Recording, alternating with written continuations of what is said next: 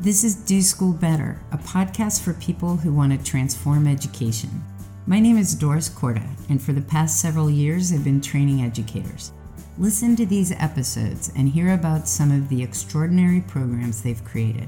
We call these pioneers the fire starters. See if you can get some ideas that you can implement yourself to change your own practice. In this episode, Doris speaks with Nicholas Timms from Hillfield Strathallan College. He shares the story of how transforming a traditional small business course grew into a student-run design studio, with high school students creating solutions for local businesses. If this podcast is something that you're into, we invite you to share it with someone in your network so that we can all do school better. Hello, Nick. Hi, Doris. How are you? I am wonderful. I'm so excited to talk to you. Yeah, I'm really excited to talk to you too. And Nick, you came to the workshop 3 summers ago. That's right. And I would love for you to start by telling our listeners about yourself, who you are, what you do, where you're doing it, and why you came to the workshop. And, start with that. All right. Well, I am a second career teacher. I came to teaching after 12 years in the advertising industry. I originally trained as a graphic designer and worked in a variety of different areas of the industry. And in my mid-30s, I just decided I need a change. And I had always wanted to be in education. And, it took some shifts in my mid-30s that really sort of lit a fire under me to start that change. I went back to school for teaching. And just by chance, I was hired on a short-term contract at a school, an independent school in Hamilton, Ontario, called Hillfield Strathallan College. And when I started, one of my colleagues said to me, if you want this to be full-time, just make it full-time. And I spent that first year just seeing everything that was available at the school and realizing that it was the kind of place that if you wanted to try something, you could, and they'd support you in that. So in my first year, I took a group of students to Tanzania, and we climbed Mount Kilimanjaro, and we worked at a school, and I teach communications technology, so we're looking at things with technology and graphic design and web design. So it just seemed like a really good fit for me to be here. And soon after that, I was hired full-time, and a few years ago, one of the courses that I was asked to teach was small business management. Now, I had worked independently on contract work as a designer, so I thought maybe I can do this. And the first year, I jumped in and I was following the sort of the curriculum that was set by the previous teacher. And that it was a great curriculum, but it wasn't totally clicking with my approach. And it was at that time that my colleague and the director of academics, Brenda Zwalik, sort of tapped me on the shoulder and showed me your workshop and said, let's go. So we registered, bought our plane tickets, and we flew south of the border to attend. Yeah, that's absolutely wonderful. And you came out of the workshop, and what'd you do with what you got there? So full disclosure, I was exhausted because in the Canadian system, we're about 3 weeks behind you. So we were still in the middle of exams, and I flew down, and I remember thinking, do I have the energy for this right now? Went through the workshop, sat with Allison, looked at what I could do and how I could rebuild, not really rebuild because it was a great program, but how I could adapt it and change it. And, I had my booklet from you and I had all of my notes. And the one thing that really sort of stayed with me was one of your parting comments was just pick one viable thing, one thing that that you can do. And so that's what I did. I sort of looked at what we had done in the course. I used a lot of your resources, and I revamped the course for the next year. So going into the next year, I had 2 different classes with 2 very different groups of students, and realized that I kind of had to teach 2 different courses that year just to appeal to all of their senses. Yeah, because it's about them and not about us, right? Right, yeah, for sure. I know it's been a while, even that has been a while, but how did it go? How was it for the students? How was it for you? What happened? So the first year, it was sort of the first year in teaching any course. Yeah. I changed it every day. Yeah. So I was looking at different competitions that were going on within the community. I was going down to our university, to their innovation hub, and listening to university students talk about businesses they've started or how they've launched ideas. I took some of my students down to see them talk or sent them down to see them talk. So there was a lot of that, but there was a lot of just sort of eye-opening experiences. One of them that, struck me, I was in Buffalo, which is just about an hour south of here. And there was a skin cream that I saw in a store. And on the back it said, created by Xandra, teenage girl and CEO. So we looked up this product, and here's this 14, 15-year-old girl from Buffalo who's created this amazing skincare product line, but all of the proceeds are going towards keeping girls in school and encouraging them into post-secondary education. So a lot of the course at the beginning of the year just became highlighting these points as sort of case studies. Why was this product successful? What was the market? What was the problem that they were trying to solve? So using approaches like the BMC, the Business Model Canvas, students were coming back and pitching these ideas as if they were the entrepreneurs. Oh, that's fantastic. So then what? What did you, talk about what this kind of education has been like for your students? What's come out of this for them? The first year since then, what are you finding? I'm really finding they're really digging deep into their sort of creative mindset. So, I would, much like we talked about in the workshop, I would have local entrepreneurs come in and pitch their problem. So one was a man who has a solar energy business, and he wanted to reach a bigger market to encourage people to buy into solar power. Another was a local artist who, in the final 10 years of his career, really wanted to make an impact and get into social media and market his product, but he didn't know how to do it. So that was great to see the professional side come out, seeing students interviewing them, and then working in groups to deliver ideas, and to see the really creative ideas that came out, ideas that I never would have thought of. Yeah. And that's the great part. Some of the ideas that they came up with, I don't know how they came up with them. Yeah, well, they did a lot of research also, probably. Exactly. Yeah. A lot of market research, digging deeper. I feel like I said dig deeper probably 60 times in a week. Yeah. But, then as we worked through the year, it was on them to come up with their own project. So our school mascot is the Trojan. So we came up with this concept of the Trojan Trials. And it's sort of like a Shark Tank approach where they come up with the concept for their business and they have to make it happen.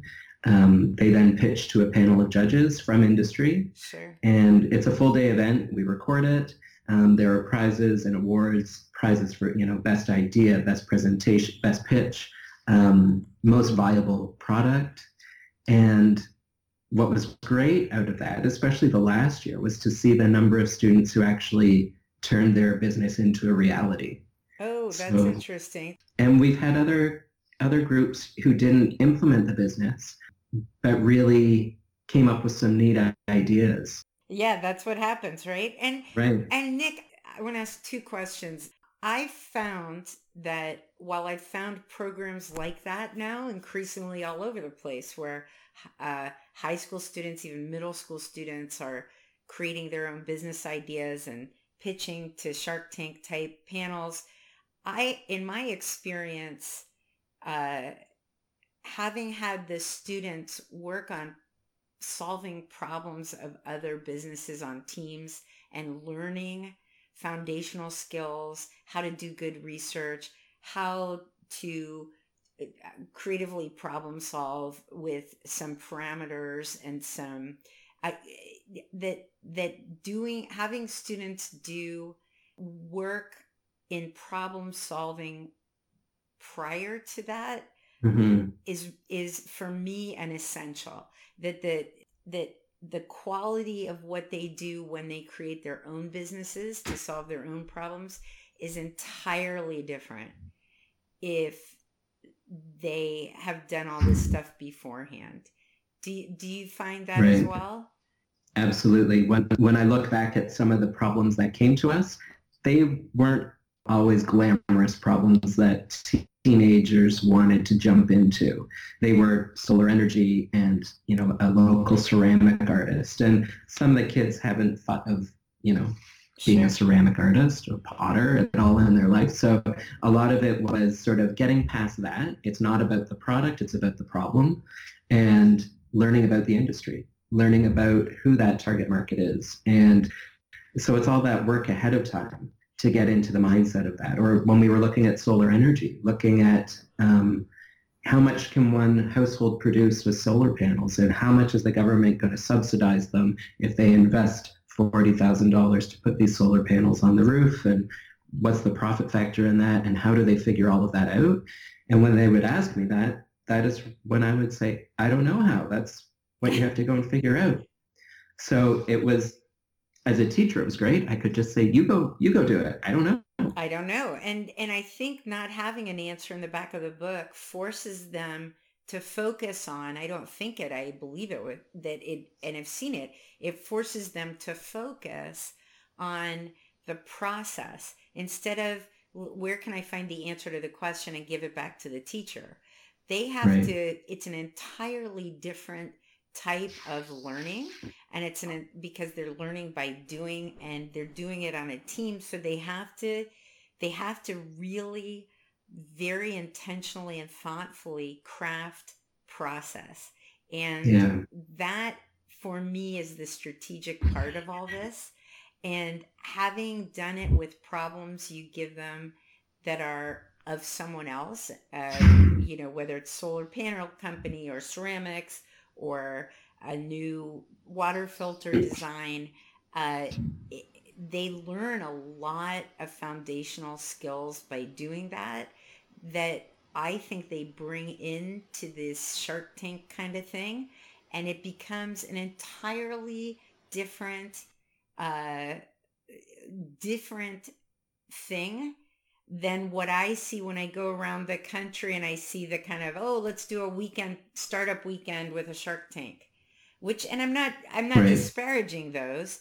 Those are fun things, and they're great, but we're talking about entrepreneurship education as an academic course. To me makes sense because it's about skill building in decidedly academic things, and it's not really about the money or even business, actually. Yeah. I find in schools too, a lot of it is not about the mark. At the beginning of the year, it was, how am I going to be marked on this? And I would just say, well, we'll figure that out. Yeah. We'll get to that.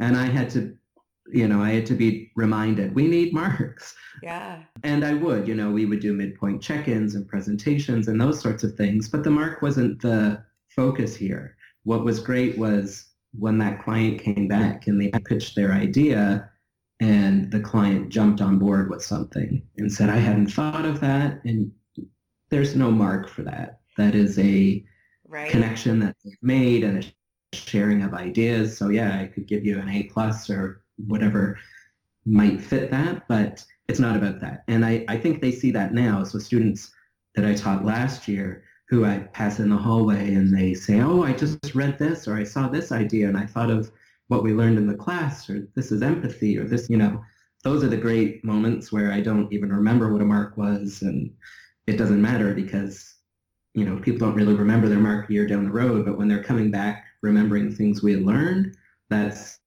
where I think this is what we're doing. It's a great. Yeah, that's what we're doing. And I think the interesting thing about what you just said is, as teachers, it's a very common thing for a teacher teaching any course to talk to students about, look, don't worry so much about the grade or the mark, worry about the learning and the growth. The difference in this case is it's not even so much what you say, that you say it's not about the mark. It's that they get to a point in the class, and the reason you, at the beginning, you just say, oh, wait, we'll figure it out later, is that when they get engaged, when they realize, wow, this is about my solving a real problem for someone out there. then that becomes where they get their motivation and their drive and then their fulfillment for having done a good job afterwards. Yeah, I completely agree. Yeah, it's really interesting. And then the other thing I was going to ask you about in terms of these businesses that the students themselves are creating is, what do you find with the students who move on and actually continue with a business? Mm-hmm. Do you find entire teams doing that, or just one student here, one student there? I just think that's interesting because I have found in my own entrepreneurship courses that increasingly they develop businesses that are really viable and have legs, but very few of them move on to create them because things like going to college and other things seem to draw them instead. Yeah, I look back at the first year after taking the course to the second year and the ideas that came out of it. And what I learned from the first year is what you just said. Come up with something that you can actually do. So the first year we had some amazing ideas that couldn't necessarily be pulled off in the time that we had, right, or with the, what we had to work with. In the second year, we talked about those ideas and how we could actually make them happen. So when I think back to four specifically, one of them, a group of students did something that was very feasible to do within the school. They put together amazing presentations. They went to school fairs and pitched their idea to our parent community to get feedback. They were sort of like a makerspace 3D modeling type of business. Another one was just a simple app that would take them out of school and into universities, and it was helping kids to shop for themselves and cook for themselves. And then the group that actually got up and running, easily turned it into a summer job. So while some of them didn't bring them to life, it sparked sort of an entrepreneurial mindset within them, where they're now thinking, oh, when I go to school, I want to take this course, but I'm looking at this school because they also have an entrepreneurial program, or they have an innovation hub where I can work and bring ideas, bring them to life. So even for the students who, maybe when they go into university, they're not looking at that, they're looking at ways to include that into their education. So Nick, it's one thing to talk about doing these as weekend workshops or summer camp programs, but why would a class like this fit as a 4 academic credit class in school? What are your thoughts about that? Are they students learning things that you could qualify as academic in this class? Absolutely, they are. I mean, I think I look at our strategic plan for our school, and out of the pillars that have come forward, one of them is entrepreneurial spirit. And, looking at that, what is that term? And we work to define it, and everyone can have their own definition. But, part of it is the idea that, kids are going to school for jobs that don't exist yet, or the market has changed. And it's so important to be able to go out and come up with that job or come up with that idea. So just having those skills, to me, are just as important as any other skill that we're learning in school. For kids who came to the course because, I needed to fill a spot in my timetable, I said, okay, well, if that's your reason, that's great. But I want you to leave this class with the ability to stand up in front of 200 people and pitch an awesome idea in 2 minutes or less, and do it with confidence and strategically and really wow them. Because that's something that you could take into any job, into any industry, anywhere in life. So yeah, I was just going to say what you just described. Anybody who's been out of school for 5 minutes knows that if somebody can do that, the skills required to be able to do that well, and the confidence and the mindset and everything else are much more the qualities that determine someone's success in life or productivity than one's ability to regurgitate facts even assuming you can remember them a year later after you've memorized Right. them, right? Yeah. So Nick, you give a great answer. You're the teacher of the class. Right. How is this accepted as an academic course at your school and in your school community? I think people are looking at it from that same lens. They're looking at it come forward in their class. So it's making that sort of crossover into another class where I can hear the materials if you want me to show you what to do, but the kids know how to do it, they'll show you. So it's seeing or having my colleagues see this as a really viable path and that they're bringing skills into their other courses. So I think it's something that just naturally contributes to all of the other classes in an academic setting. Yeah, I think and I mean, in the 3 years since you came to the second workshop I ever did, and what's been really interesting since then is to see that of the hundreds of people that I've had the luck to work with, fewer than a third of them are teaching entrepreneurship classes. Mm-hmm. They're teaching all the what people consider core subjects and interdisciplinary courses and all kinds of things. Right. Yeah. Well, in what I teach, so I taught the small business course for a number of years. This year, a new teacher is teaching it with the same setup, and it's great to see what new eyes bring into something, right? What did I overlook? What didn't I cover? What could I have done better? And what's exciting for me as a teacher is working in a school that embraces that idea to do something different or, create a new challenge. And not long after the course, I think it was the January after the course, the head of our college sent out a blanket email to all staff and students that said, if you could do anything in this school, the sky's the limit, money's not an issue, what would it be? And so a colleague and I, who had both worked in the advertising and design industry before teaching, instantly said, oh, we would run a studio. We'd run a marketing studio within the school. So, we pitched our proposal. Then we found out about this fund. So there's a great fund at our school called the David Tuddy Joint Innovation Fund. And it was named for a parent who had unfortunately passed away. And a fund had been started in his name to encourage anyone to come up with something new. So we pitched this idea and we were given the go-ahead. And they funded the renovation of a studio space. And, within 6 months, we had hired 6 students and 2 accounting students to manage our books and 6 student designers. And, we run it in the classroom setting. We follow the curriculum, but we don't know what it's going to be until we get a client in. So, That's we awesome. advertise. So they work on solving a client's problem. Right. So they don't work on anything that our classes are working on. So a client will come in, I'm a doctor and I need a new website for my practice, or I'm starting up a new practice and I need help. How do I develop a brand?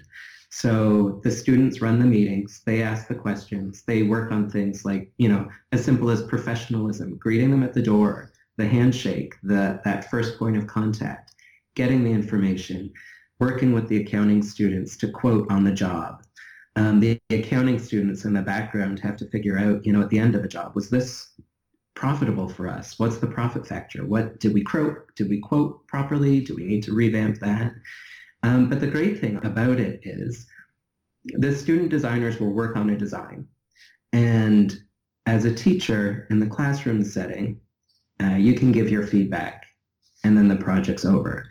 But here, if the client comes in and says across the board, I don't like any of the designs, I need something new, it builds up that resilience in the kids. Sure. So they have to start over, whether they like it or not. And they might present an idea that they love, but it's not a fit for the client. And in this case, the client wants what they want. So it's teaching that resiliency, developing their creativity further, and also really listening to somebody's needs, getting out of your own mindset and figuring out what they want. That's fantastic. And that's amazing. And the other thing that it is every client who comes in probably is offering up something new that they don't know, the students aren't familiar with. So they have to learn because of the need to learn. So they're probably learning how to learn some really hard stuff. And it goes the same for Christy Fajan, who is my colleague who I run this with. It's the same for us. So we think, oh, we can figure this out. We'll figure out how to do it. And it's not always a success. We've had some areas, where we haven't succeeded. And we've learned from it. That's fantastic. We're in our second year now. So some of our designers have graduated and gone on to school, and some of them have gone on to school in a related field. And then we have new designers coming in. The senior designers mentor the juniors, the senior accountant mentors the junior accountant, and we get to oversee it as it unfolds, which is really exciting. And it's also just really amazing to see the kids pitch to people from, outside of the school to do something different. And after school hours, they're happy because they get a paycheck.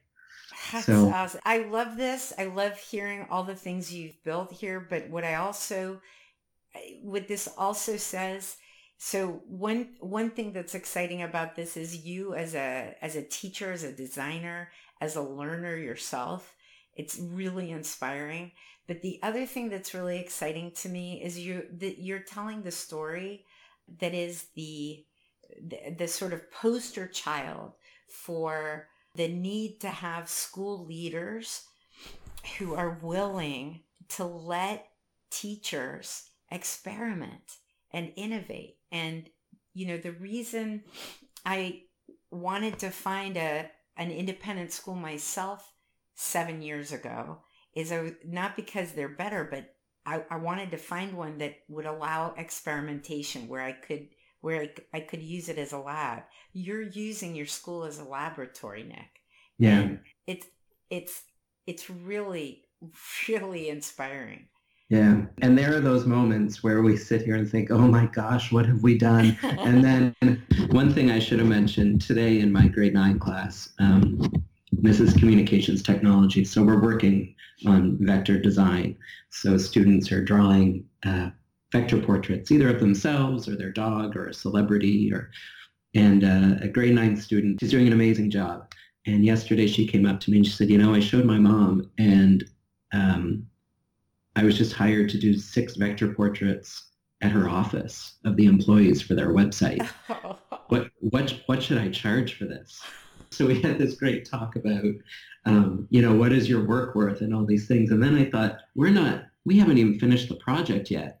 And already she's got a job to design 6 of these. Isn't that something? Of these portraits, and she's 14. It's so, and it isn't about the money. It's about the empowerment that comes and the confidence that comes from knowing that you're able to do something that someone else thinks has value and that you've created while you're still in school.